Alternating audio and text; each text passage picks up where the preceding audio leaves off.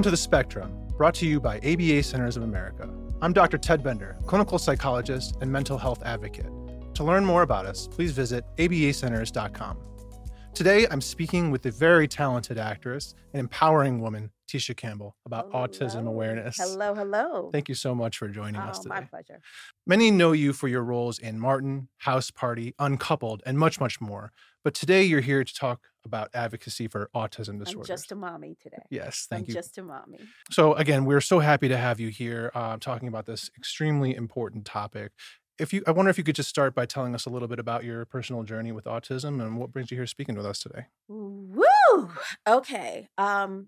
Much like most people, especially during that time, I want to say 2001, there wasn't a lot of talk about autism. Mm-hmm. And so I didn't know what it was until it actually affected my family. It's so interesting because I'm very protective of my child and my kids. So it's always been a little difficult for me to talk about this journey. Mm-hmm. And I know how important it is to share and to show and see that there actually is hope, especially for the parents and the families who are affected by this diagnosis. So, I know that I need to speak up. Well, yeah, and we thank you for that. And it is absolutely critical because you know personally what it was like to get that news. The diagnosis is absolutely life-changing and crushing to a parent. There's so many things that happen in that moment.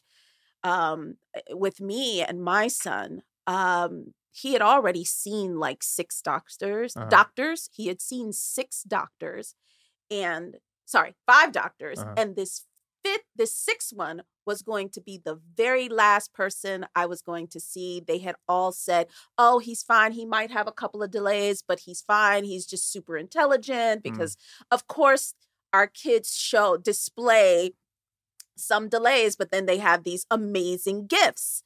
And so Zen was very much so like that. I will have to admit to a certain extent, the minute I brought him home from the hospital, I saw something. And the reason why I attribute me being an actor was that it was set up for this particular moment. Because, of course, my job is to master human emotions. And when I saw that there was a lack thereof with my child. You noticed immediately. I noticed immediately. And I was actually doing early intervention and floor time and didn't know that that's what I was doing. Mm-hmm. But after the 5th person, doctor, clinician who said, Zen is fine, but here's a behavioral therapist that I'll give you her number and, you can see her. And I was like, okay, I'm going to see this woman and she's probably going to tell me the same thing. And I'm going to stop being a overprotective mom or smother. And she came into my home. I didn't expect her that particular day after, working with Zen for a long time. My son's name is Zen, by the way. And I was in the garden and I was sitting there. I was chomping on a salad. Zen was in the swing and the babysitter was pushing him because I had just gotten home from work. And I just wanted to just take in this beautiful, amazing California sunny day. And she came in and she was like, can we go somewhere where, your husband isn't in earshot? And I was like, oh no, he's fine. He's working in his office. He's not going to come out. Just sit here. I wanted her to sit here in this moment with me.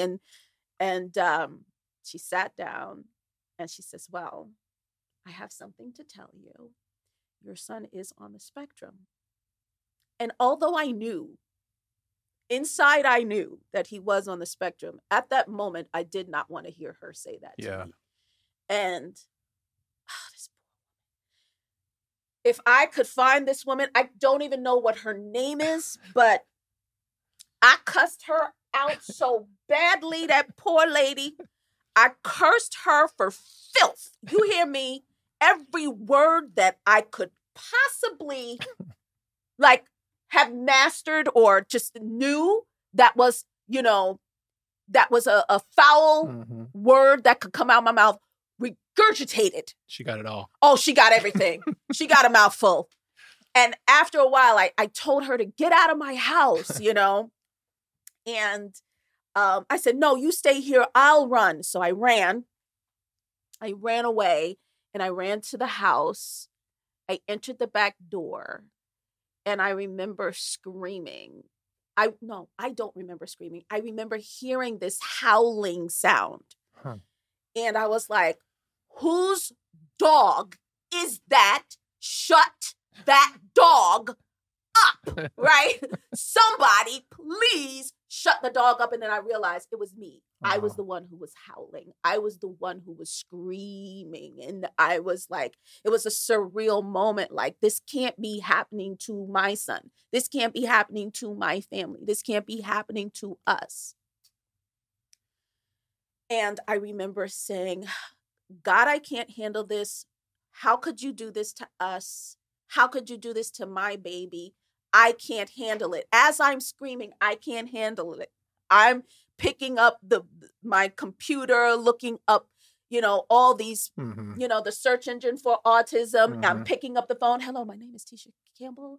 My son was just diagnosed. I would like to see if we could be seen. I hang up the phone. I can't handle it. I can't handle it. Hello, my name is Tisha Campbell.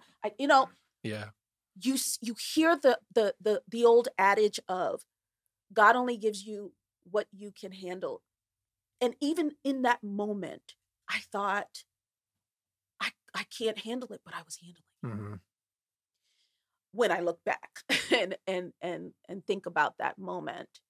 And then after that was a Friday. Yeah. After that, I called Holly Robinson Peete. She was one of the first people I knew to call. She's been an advocate for, the autism community for so long. And she was the only person that I knew that had, a child with this diagnosis at that time, and who was African-American and had that diagnosis at that time. And so I called her and I said, Holly, they just told me my baby is autistic. And I'm crying. And she was like, baby, I'm so sorry. I understand where you are. Okay, are you ready? Her whole voice flipped. And it made me pay attention. It took me outside of myself. She was like, are you ready? You're going to have to drive to different appointments. You're going to be immersed in it. It's a lot of work. Yes. And Tisha, this is really important. You have time on your side. How long has, at what age is he right now? I said, he's 23 months. She's like, oh my God, what I would do with 23 months. Oh my God, what I would do with that time. She said, you need to hear me. And I mean, again, her voice was so authoritative that it made me just kind of pay attention. And she said, Tisha, because time is not on your side. And what I mean by that is the earlier you can get these kids into early intervention, the better. She says, but with me and my family, and I hope I'm not out of turn speaking about this, but she's spoken about this publicly. She says, a lot of my family members were not on the same page. Right. They were in denial. And so we lost a lot of time with my child because they were countering a lot of the stuff and they wouldn't, they just were in denial.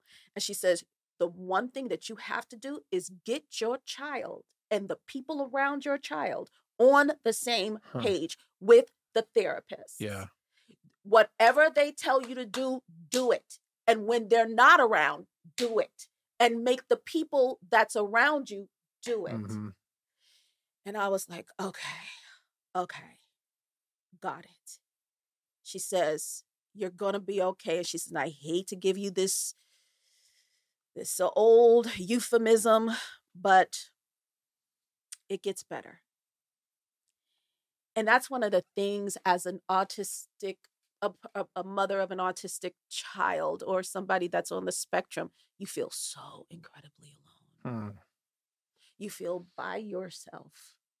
And sometimes you purposefully go inward because you believe that nobody else can understand what you're going through. Right. And there's so much, like, from the finances, autism is freaking expensive. Yeah. And let alone if you are in an underserved community, you know, and we talk about all the time, you know, Black and brown kids are usually diagnosed about 2 to 3 years after their Caucasian counterparts. That's true. And for a number of reasons, right? Yep. It could be, you know, systematically where they live. They don't get the best.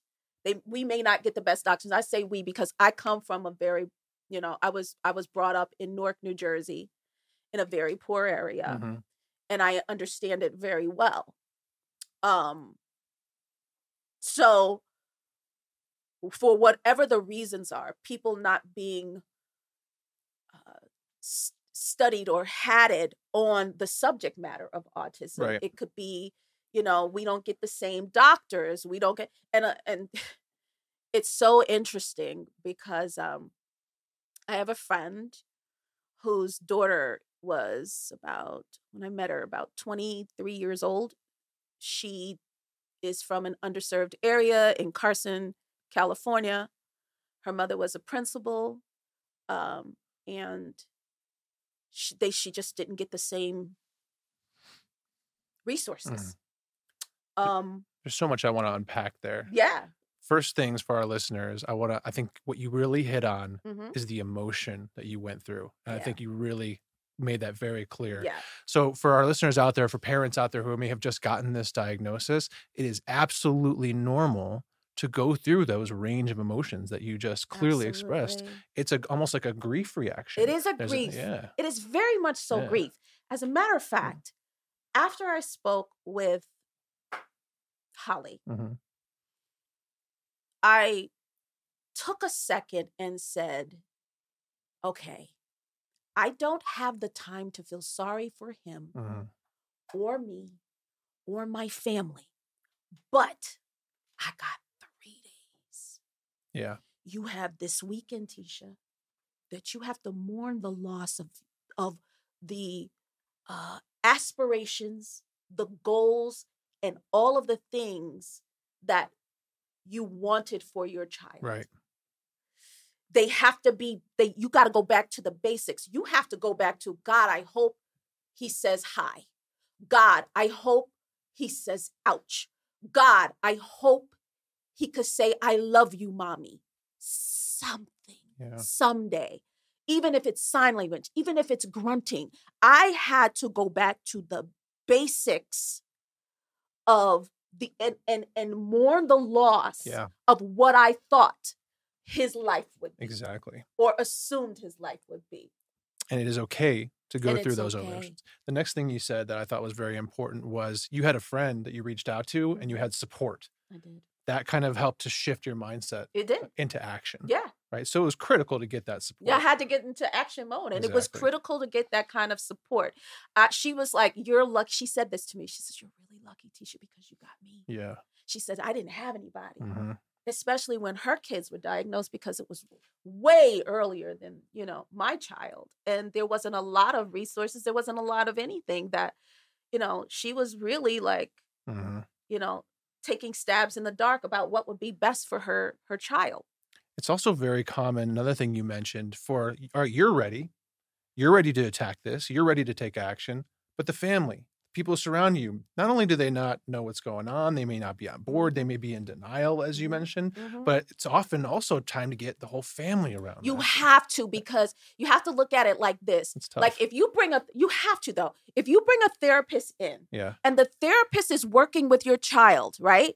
When they leave, if somebody comes in and says, oh, because for me, this worked for me. I don't know if it works for everybody, but I limited electronics for my child, right? So if the grandmother comes in, anybody's grandmother, I'm just taking a stab, and says, oh, I'm going to let him watch cartoons all day long. So he's just sitting there rocking all day and there's no engagement. To me, it's like starting all over. In fact, the therapist said, everything that we accomplished in that day is erased. And that's what you have to tell the other family members and the people that's around. Yeah. Like, you could be deleting everything that person learned by doing the opposite of what the therapist has asked, or being in denial. Yeah.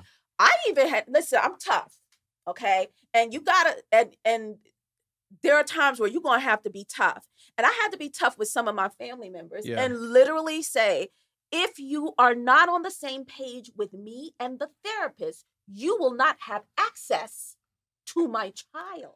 This podcast is proudly sponsored by ABA Centers of America. That's excellent and sage-like advice, honestly, because it's a tough thing you got to do. But you're absolutely right about one thing you said there was you can spend 8 hours working with the child all day, and in one moment or somebody hours, could just erase delete all the progress. All the progress. That with wasn't happening in my household. I agree with you. You know, my greatest what do you call it? My greatest goal for my son was to get him as independent of me as possible. That's all I wanted. I didn't, when I was mourning and I was praying, because I was like on my knees, but I'm one of those that gets on their knees, then I get up, then I do the work, right? And again, you guys can see, I get really passionate and I get really aggressive when it comes to my child or my children. But with that, you know, you literally have to get people on the same page, or you are going to erase all of the work that you did. Yeah. That's very interesting. And also, you know, you hit on something that we preach a lot, early intervention. It's so critical.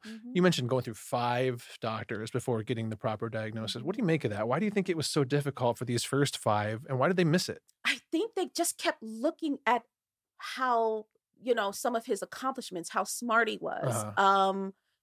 You know, he wasn't talking. Right.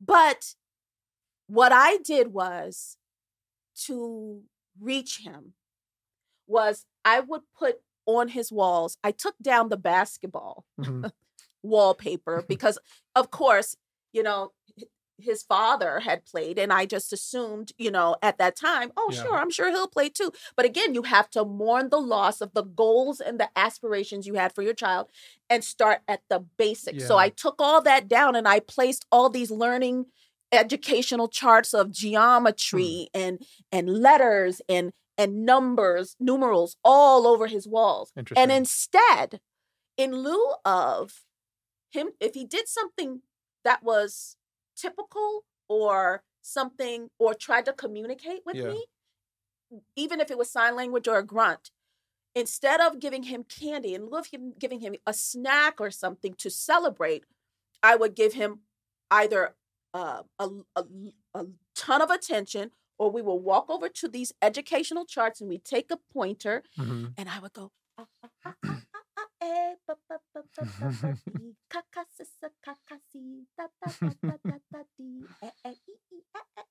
and we would go through each one, and he loved it. It was like a prize for him, but it was also teaching him phonics. And so he started to put the words together, even though he was not talking when he should have been talking. And I remember the first day he looked at the chart and he said the name, he said the letter, he said the number 8, points and says 8. And I said, say mommy, say daddy, say mommy, say daddy, say mommy, say daddy, say mommy, say daddy. Nothing for another couple of months, right? So then I overheard him say, Dada. I was like, say mommy, say mommy, say mommy, say mommy, say mommy, say mommy, say mommy, say mommy. And nothing for almost 6 to 7 months. So we start with 8 and Dada. Dada. And then one day we're in his room. He points at the geometry chart and he says, parallelogram. I said, oh, see, you playing games. You are playing games. Oh, okay, I get it. You're in there. You're in there. You're inside of there. I just got to figure out a way to reach you. Again, the goal wasn't always to have him speaking back to me. The goal was to get eye contact or get some type of communication. Even if it was a grunt or a point, I'd wait him out. If he pointed, I wait him out and I go, oh, light, yeah, light. Is it a light? I'm going to back up this story. So before the 5 doctors, 6 doctors, including the behavioral therapist, before the 5 doctors, I had some inkling that there was something up with the baby, is what I would tell all of my friends. And my friends would go, oh, no, nothing's wrong. Like, you're just a new mom. You know, trust your instincts, mommies and daddies. Trust your instincts when you see something. And that has served me always. Now, this was about 18 months. About 18 months, his doctor called me and said, I need you to come in. I said, I can't. I'm on the set of My Wife and Kids. I'm here every day. We're doing 2 shows a day. I can't come to you. And she goes, well, I said, can you just tell me over the phone? She was like, I don't want to do that. I said, no. Please tell me. What are you going to tell me? My son's autistic? Now, I didn't know that word. I don't know why that word came out of my mouth. But she says, yes, I think he's on the spectrum. And my whole body, I fell out underneath myself and I landed on the floor. Now, thank God the floor was there. Because I needed that foundation, that stability to hold me together, because I'm one who doesn't show her emotions at work, right? I think it's not right.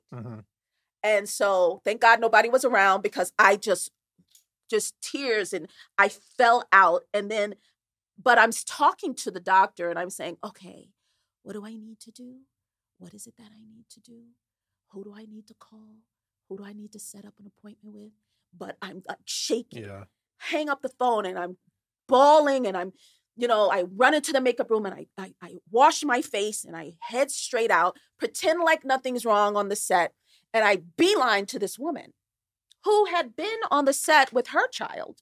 Her child was one of the actors and he was a brilliant child, amazing child. And she says, and I walk up to her. I don't know why I walked up to her. I keep my business to myself. And I looked at her and I said, the doctor just called you. They said my son might be autistic. And she goes, oh my God. Thank God. So is my son. So am I. By the way, I've been meaning to tell you. Please stop hugging me. Oh, woo! I've been wanting to get that out for a long time. I mean, that's all you do. You hug all day long. She says, and so congratulations. 2 of my kids are, 2 of my kids aren't. And the ones that aren't are the boring ones. And I'm sitting there, my mouth is dropped open, right? And I go, what do I do? She says, engage. She says, engage. All you got to do is engage.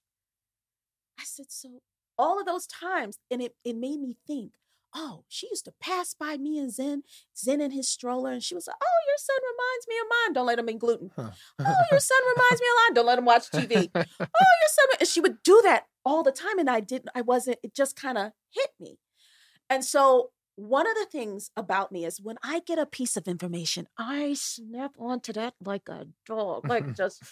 She said the word engage. Engage. And I don't think I stopped talking to him till he was 5 years old.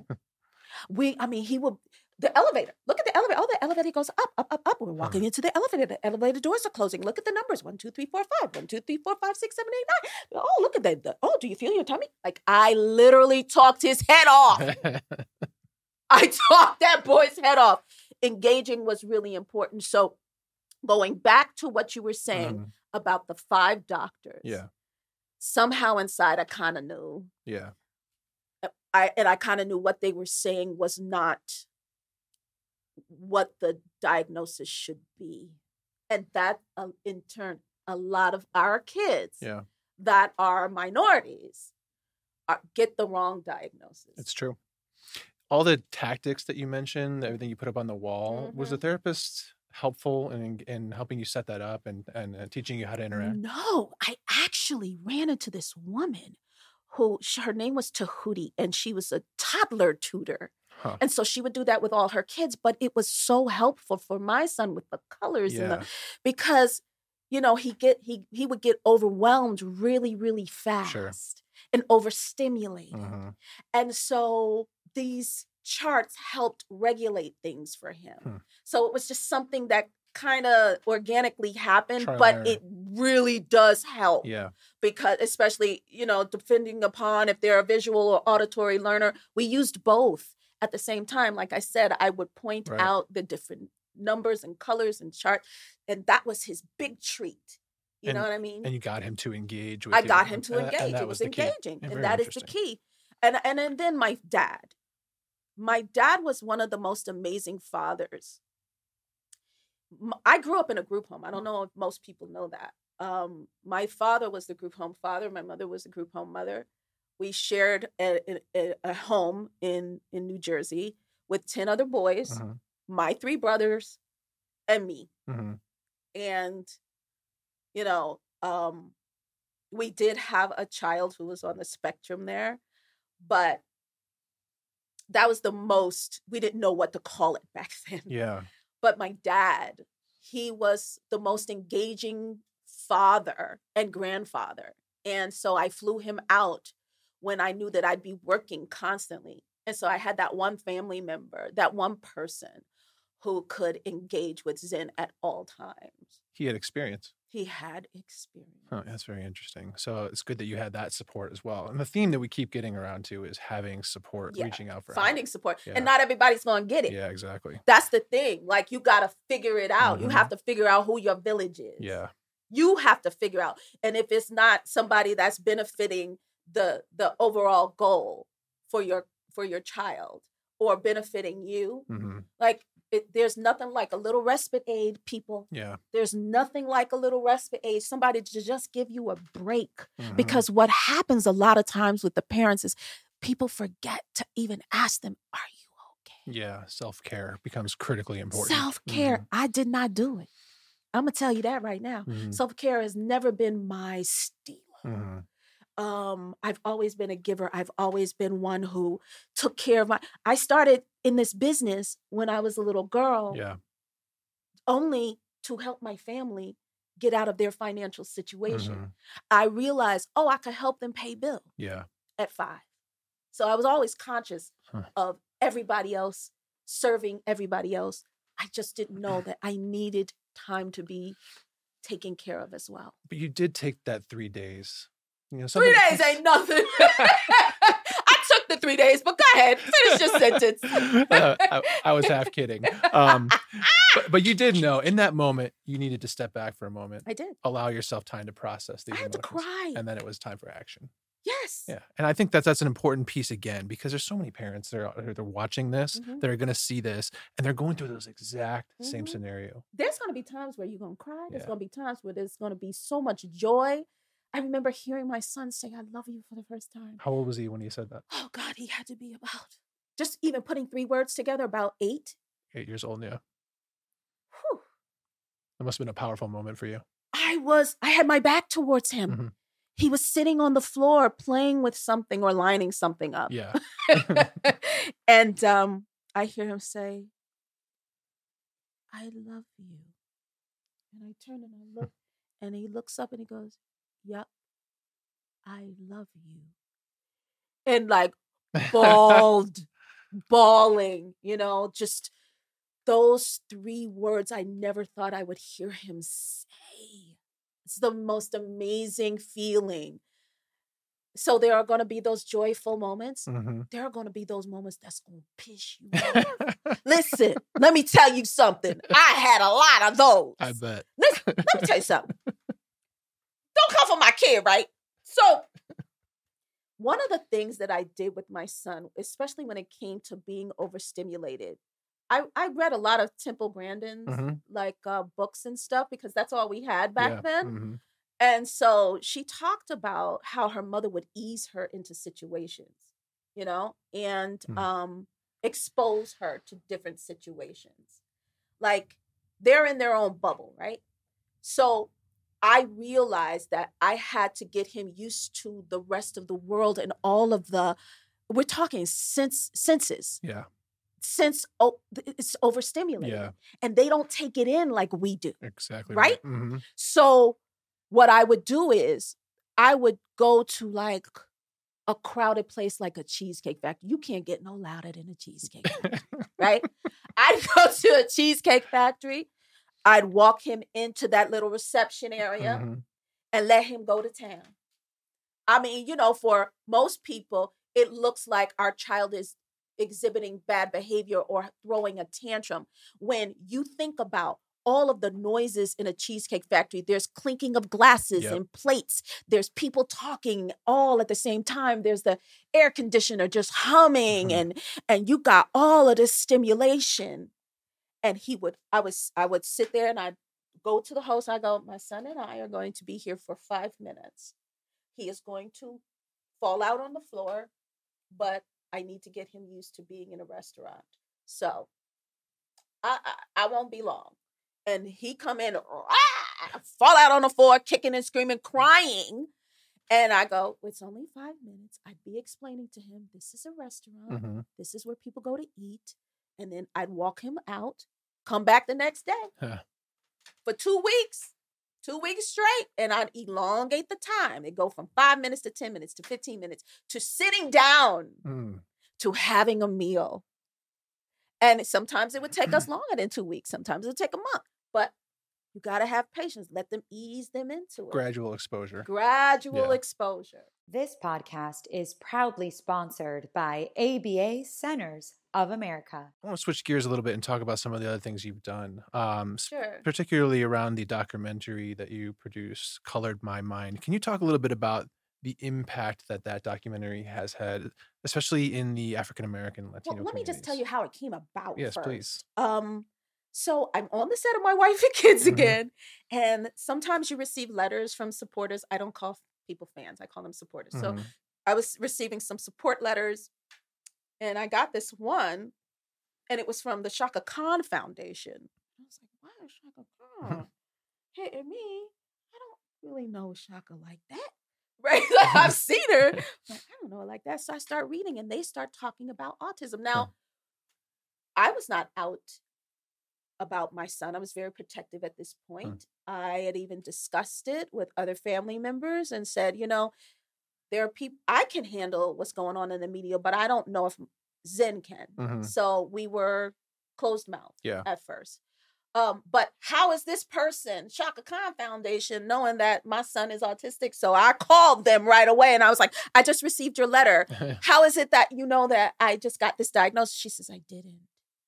I was just reaching out to you to see if we could work together. Really? And I was like, oh my God. And I was like, does Shaka have a child on the spectrum? And she says, no, her sister does. And her sister is a manager. I want to introduce you and I'd like to meet with you. They came over and we talked and we started talking about all of the things that we could do. We started talking about creating a charity that is specifically for people of color, so that we can connect them with resources, give them supports, try, all of these things.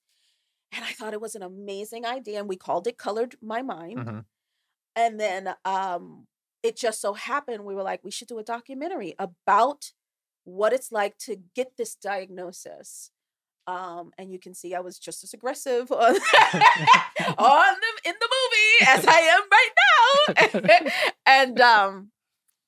And so we decided to do that, and it actually affected so many individuals who were so grateful and thankful that we did something like this. But what it also did was it opened us up. I was working on another show at that time. And the White House, we had gotten invited to try to help this bill, the Reauthorization of Autism Act. The money was already there. We had to go speak to Congress. So the 5 of us, now I'm the only celeb other than Shaka. Right. Everybody else, there's a housewife, there's the woman that I spoke about earlier, the principal from Carson with the 23-year-old daughter who couldn't speak, nonverbal. She was also not potty trained. Mm-hmm. She just didn't get the resources that we got. Anyway, so it was the 6 of us. We decided to go to Congress. We had 1 day to do it. You know, it takes months to get a bill passed. Yeah. It was during the Obama administration, and what was interesting was the person that was backing the bill, nobody liked him. Nobody. So we had to go in there and convince him that this was a nonpartisan issue. Right. That this is about our families. These are about our babies. Mm-hmm. And our children, if they're not diagnosed, if they're misdiagnosed, some of them even go to jail because they're misdiagnosed. You know, they don't get the same resources. And so we were even able to rewrite the bill. We didn't have to ask for any more money. The money was already there. It was already allotted. And so we got to rewrite the bill so that the disparities weren't as great for children of color. And everybody was going to benefit from it. Right. So we got in there, and when we started to tell our stories, so many people backed us, and we got that bill passed. Nice. We got that That's bill fantastic. passed. So that's what that movie allowed us to do. You also wrote a children's book, which I did with my brother. Yeah, I think that's just so great because, you know, whenever there is a child in the household that has some sort of difficulty, whether it's autism or a physical disability, or there's so much attention put on that one child. And then the other siblings can often get kind of lost in the mix. Yeah. But this book was geared towards that, correct? It was geared towards the siblings. Yeah, tell us a little bit about that. It was geared towards, well, at the time, Zen was just at school age. We waited to have our second child about 8 years because I wanted to make sure Zen was at least established and okay. Right. And so it was school age, and I had to go into his school and talk to the other children about what autism was. And I had drawn these things about how they think and how, you know, one of the typical kids might have thought. They were like, is it like does he have like a superpower? I was like, you can consider it a superpower. It was really cool. And so the way that I explained it was so that they could have an affinity for my child. And so it made me want to write a book because I hadn't had my second son yet, but it made me want to write a book so that more children could have more of an understanding for this challenge and more of an affinity for children who are challenged with this diagnosis. You explained this to the classroom? Is that? I explained what autism was to the classroom, and it just motivated me to write this children's And did the book. classroom kind of rally around They rallied around my son. Isn't that interesting? So much. And I said to them, you can't always let him get away with stuff that just because he has this, you know, label. For me, and I think this is really important for every single parent to understand, it is important to accept the diagnosis. You don't have to accept the label. Yeah. But you damn sure got to accept the diagnosis, because the quicker you do that, the more help you can give to your child. The more, you know what I'm saying? So, yeah, I wasn't with the labels, but I was like, you're going to figure it out.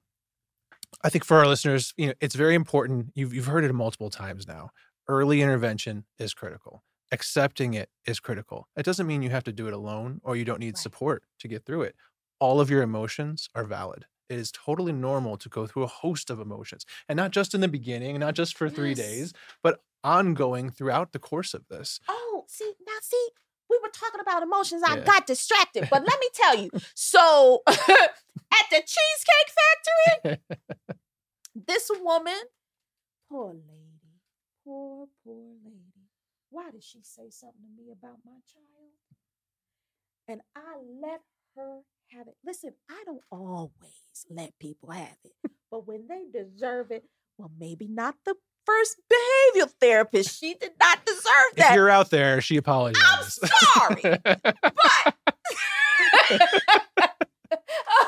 But there are people who don't understand, and they go, can't you do something with your child? I'm sorry, when you become a clinical therapist and understand what autism is, then you can talk to me about my child. Exactly. But until then, mind your business. Yeah. That's how I was. Okay. But then there are those other moments where I know you see me smiling. And you do find the joy, because these kids became your child for a reason. Mm-hmm. It's not for the lighthearted. Like, this is, I'm a tough cookie, but I also had my vulnerable, crying moments. I had those moments where I was thinking, like, what did I do? Mm-hmm. Did I not eat the right things? But no, do your research too, because you can find out so much about how the brain works. It's such an amazing, pliable, it's fascinating organ, mm-hmm. right? And it's not you. You have to know that it's not you, and that the senses do play a very big role in the development of a child. Mm-hmm. The senses, my son, the way that I would explain it is, if my son were to eat a peach, if you were to eat a peach, you feel the peach fuzz when mm-hmm. you bite into it, it'd be sweet and whatever it is, But with my son, the peach fuzz might burn his skin. Mm-hmm. With my son, it might feel like rocks in his mouth. It might smell completely different than it smells to you. Yeah. So we have to get him used to the world around him. And that's how I looked at everything. My son would even now, he's mouth almighty, tongue everlasting. He doesn't stop talking. Thank God. But when he was able to explain certain things, I said, Zen, do you remember banging your head on the floor and on the walls and stuff? Do you remember that? He was like, yeah. I said, what was that? He says, oh, when your foot falls asleep? I said, yeah, and you kind of bang it like that. I said, that's how I felt. Huh. Now, I never heard that before. And that's his interpretation. That's his interpretation of it. Yeah, and he said, I would bang it so I could feel it. Huh. And I go, wow. And that's fascinating. And anybody's watching that, therapists, doctors, parents, they're going to think it's something completely different. It breaks your heart. Yeah. And one of the other things that he used to do that would break my heart, because I have OCD, is he would lick public banisters and railings. I was losing my mind. I was like, he's gonna get hepatitis. It's exposure, right? But again, his all of this was not operating the way that we understand it. Did you ask him about that too, while he was doing that? I did it. He didn't remember doing it. Okay. But what I did was early on, and this may sound bad, guys, there's no rules to anything, but I remember coming across a list of stimulatory behaviors that are publicly acceptable and some that aren't. Right? And he was on that aren't list. But the ones that were publicly acceptable, okay. Now y'all might think this is bad, and I accept that, but it worked for us. So instead of him licking public banisters and walls and railings and escalators, I taught him how to bite his nails. Better than licking escalators. Listen, y'all can talk about me if you want to, but I taught him how to bite his nails. Now I had to unteach him to bite his nails, but it was better. Now all I had to worry about was keeping his hands sanitized, but it was better than. You know what I find fascinating about what you just said is children who are nonverbal. Yeah. They're kind of living and almost trapped inside their own minds. Like their own bubble. And you see all these behaviors and we're interpreting it as this or that. And then years later, he can speak. It's nothing like what you thought. That's fascinating to me. Isn't that great? It really is. This podcast is proudly sponsored by ABA Centers of America. It's great. I want you guys to know that with Zen, he used to, he would line his toys up. Trains, cars, animal figurines. He would just line them up. And so I would come home and again, engage. And I would sit down on the floor with him and I would literally try to teach him how to play, because playing is such a big part of the brain's development. Mm-hmm. That's what floor time is. That's a big part of ABA. Yes. Applied behavior, for those who don't know, applied behavior analysis. Oh, I said that right. But he would line these things up and I would sit on the floor and I would teach him how to play with the animals or the cars. The cars go vroom, vroom, vroom, vroom, or the animals, just teaching him. And he would be back and looking at me and then I would fling some like Play-Doh at him and he would like be screaming. I remember him screaming like he was being burned by fire when he would touch it. Hugs. I asked him about hugs and kisses because he would, he still tenses up, but he would do this. And I go, how does a hug and kiss feel years later? And he was like, it feels like it's hurting my skin. Huh. So I would prompt him or tell him, hey, mommy's about to touch you. Mm-hmm. Mommy's about to give you a hug, so that he doesn't have to, just getting them used to the world outside of their bubble is so important. Absolutely. The world's not going to adapt to him. No. And you realize that. Honey, no. Yeah. Mm-hmm. Especially being an African-American boy. Mm-hmm.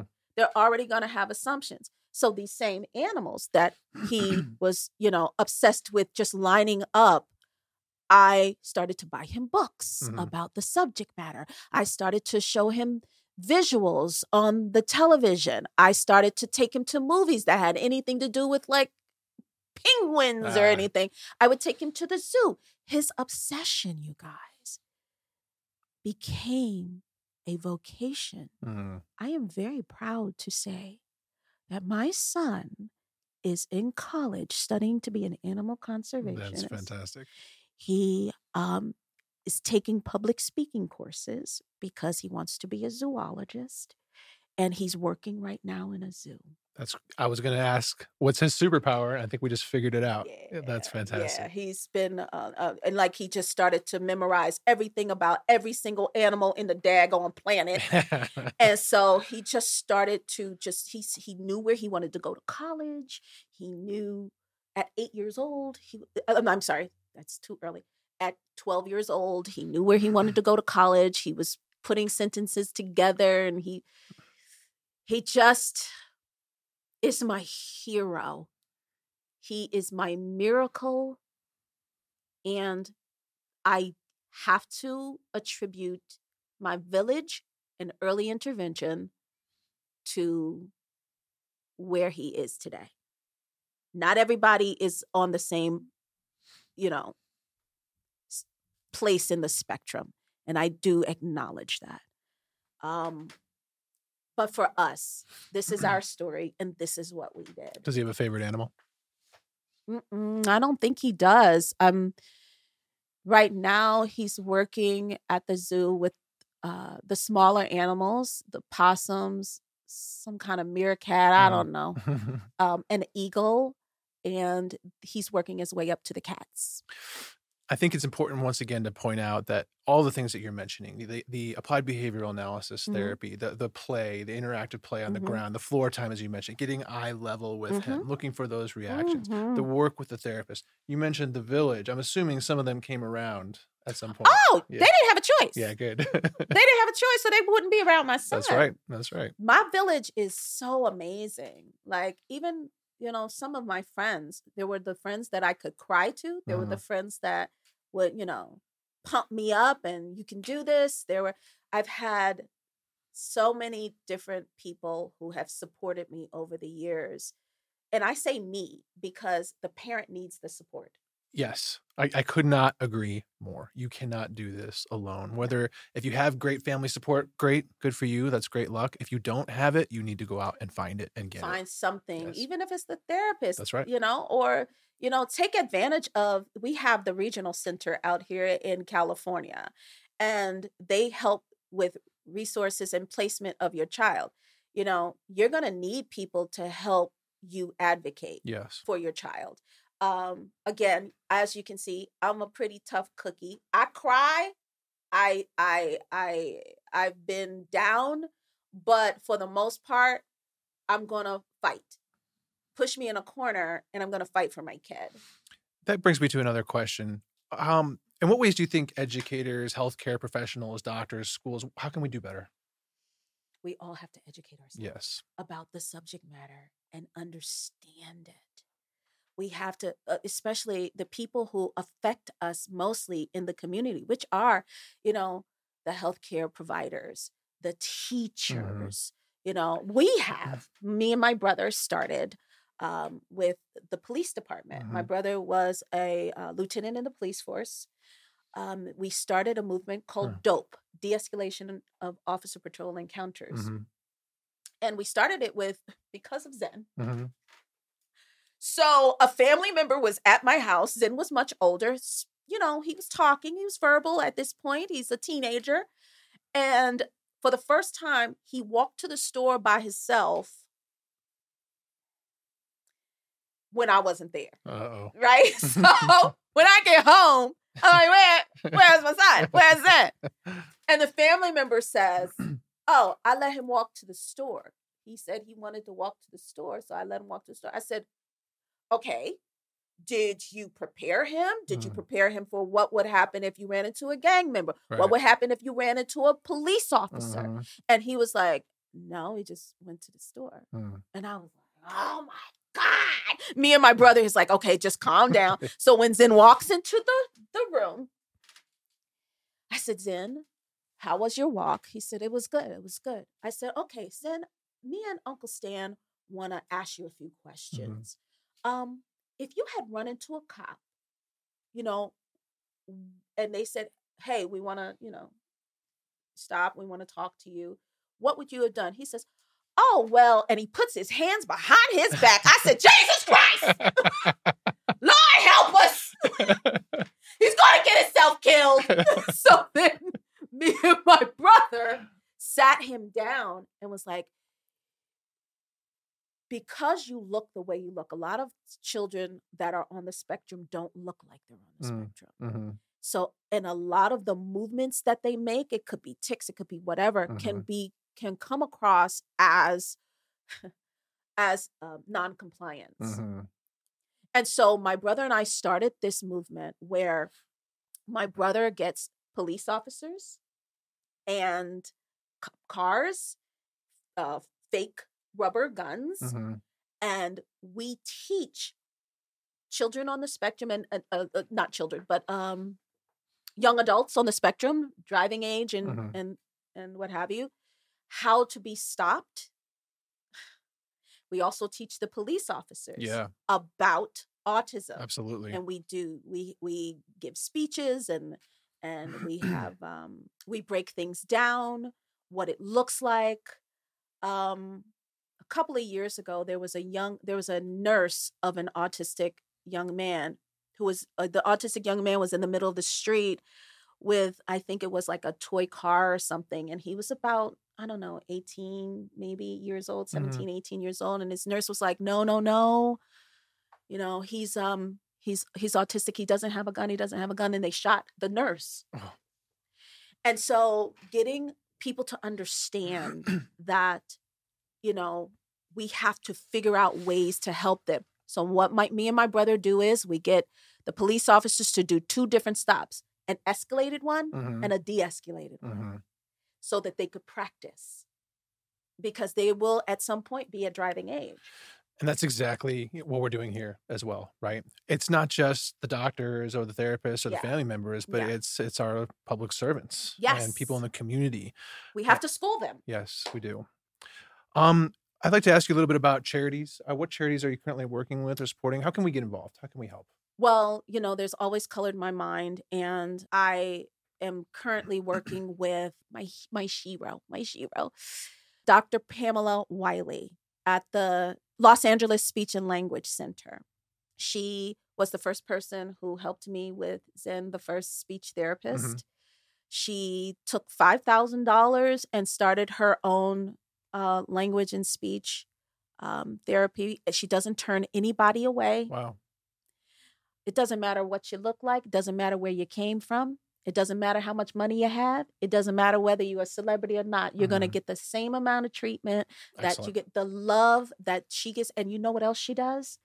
She partnered up with UPS and Outback, and they set up a restaurant and a mailing station in her offices to teach the young adults. Very interesting. Yes. To teach the young adults a vocation. Yeah. And so she's partnered up with them. And that was one of my son's first jobs was at Outback. Really? Yes. What did he do? He was a busboy. That's great. My son understands servitude. My son, that's one thing that I really put into him. It is an honor to serve other people. So he's worked everywhere from Outback to Chick-fil-A. To the zoo. To the zoo, to the vocation of his choice. Finally, I think if you had to pick one message for parents out there that are just learning this diagnosis in their children, or for families who are really struggling and don't know what to do, what would you say to them? That's hard. That's a hard one. There's so much to say. I hate to be cliche like Holly, but it does get better. Take a moment to breathe when you can, parents. And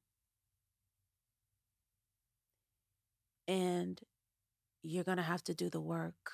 You're going to have to engage.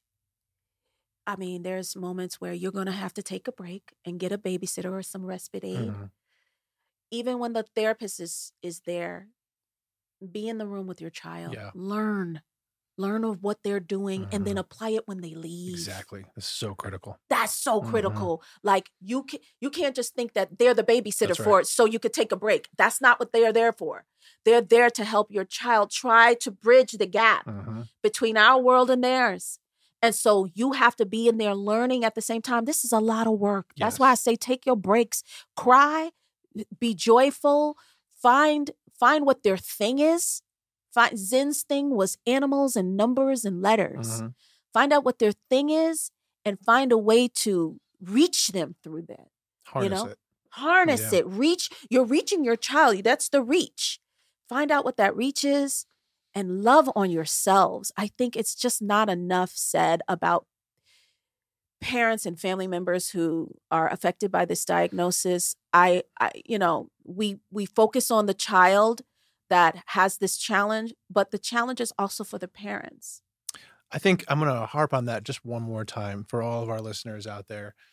This is an incredibly daunting challenge, one that can be accomplished, but without self-care, it often doesn't work. Yep. You have to take that time for yourself. Yes. You have to get the support you need to get through this, but you can do this. And it starts with topics like today and bringing awareness to the public. It starts with bringing awareness to our educators, to our teachers, to our law enforcement officers, to our firemen, public servants. And it is advanced through interviews like this and the time that you've given us today. And there's hope. And there is hope. There is hope. Yes. It doesn't feel like that. And like you said, it could be daunting.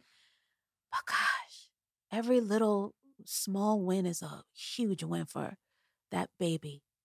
Absolutely. You mentioned something so critically important, and that is educating not only ourselves, not only our families, but local law enforcement, public figures. What is the organization that you work with that's driving that change? Yes, it's called DOPE. That was founded by myself and my brother, Stanley Campbell, retired lieutenant in the Oklahoma Police Department.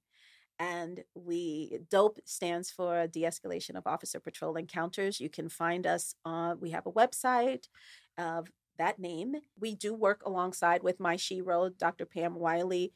And that particular organization, her organization is called the Los Angeles Speech and Therapy Center. And that is specifically for kids and young adults.